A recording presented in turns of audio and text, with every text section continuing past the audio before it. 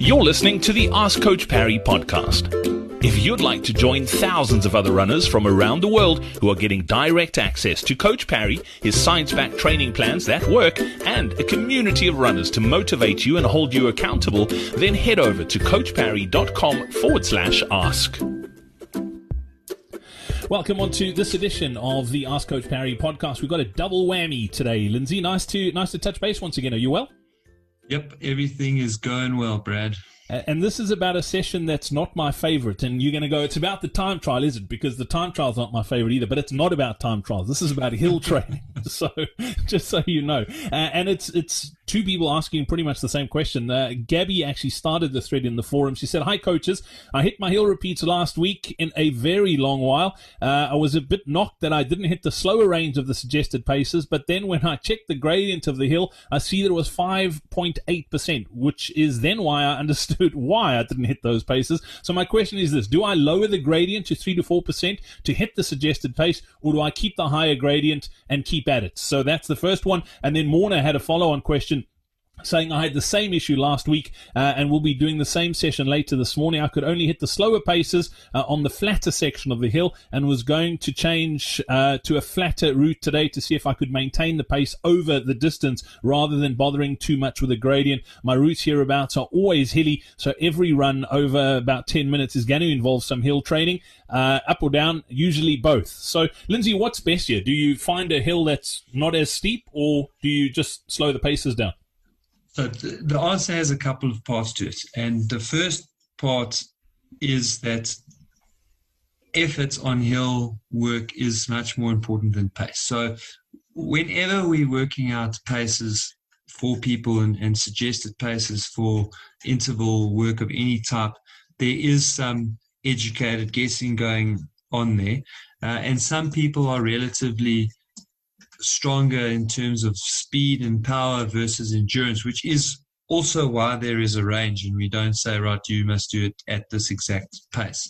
So that's the first thing, is that there is always some educated guessing that's going on to what those ideal paces are. That gets harder to do with the hills because there's an even wider discrepancy between people who are good at or strong on the hills and people are relatively weak on the hills. So don't worry too much about the paces. The paces are there as a guideline to guide effort, and the idea on those hills is to run them really hard, to be getting towards the top and getting to a situation where you know you're not going to be able to keep going at that pace for much longer, but you should be able to get all the way to the top of the hill at that consistent speed. Your legs should be burning and feeling like they are really a bit wobbly, but by the time you then get down to the bottom of the hill, you should be fully recovered. So that's kind of the feeling that you're going for. Then in terms of what gradient is better, for intervals that are 2 minutes or longer, you really don't want that gradient to be over 5% if you can help it.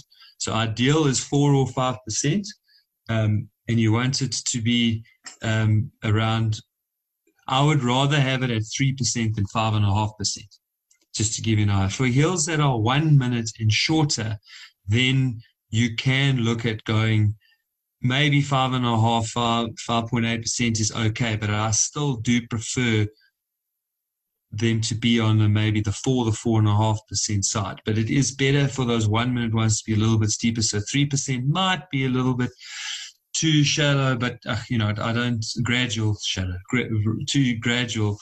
But it's still okay. And then what will happen as a response is that you will then run a bit quicker, obviously. So when you find these routes, check them out afterwards. What you're looking at is your rise or the meters that you gained over the distance that you ran. Divide that, multiplied by 100.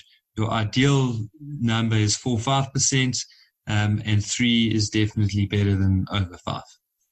Fabulous. Lindsay, as always, thank you for that. Gabby and Warner, I hope that helps. And just so that people don't know, I actually do like running. It's just the hard sessions. I'm not a masochist, so I think I like running easy. And when the hard sessions do pop up onto my session, Lindsay will be the first to attest that he's the first one that gets abuse on a WhatsApp message saying, do I really have to do it? The answer is always yes, but I'm always told I have to ask. If you don't ask, you're not going to get. So I always try and avoid them, but I always end up doing them. That's just the way it is. Lindsay, as always, thanks for joining us today.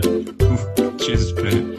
Hey, it's Brad here again. Thank you so much for listening to this episode of the Ask Coach Parry podcast. Before I go, don't forget to save your seat in our upcoming Comrades Marathon training webinar. You can head over to coachparry.com/webinar for all the details. And if you've got a question that you need help with, or if you'd like to run as well as we know you can head over to coachparry.com/ask.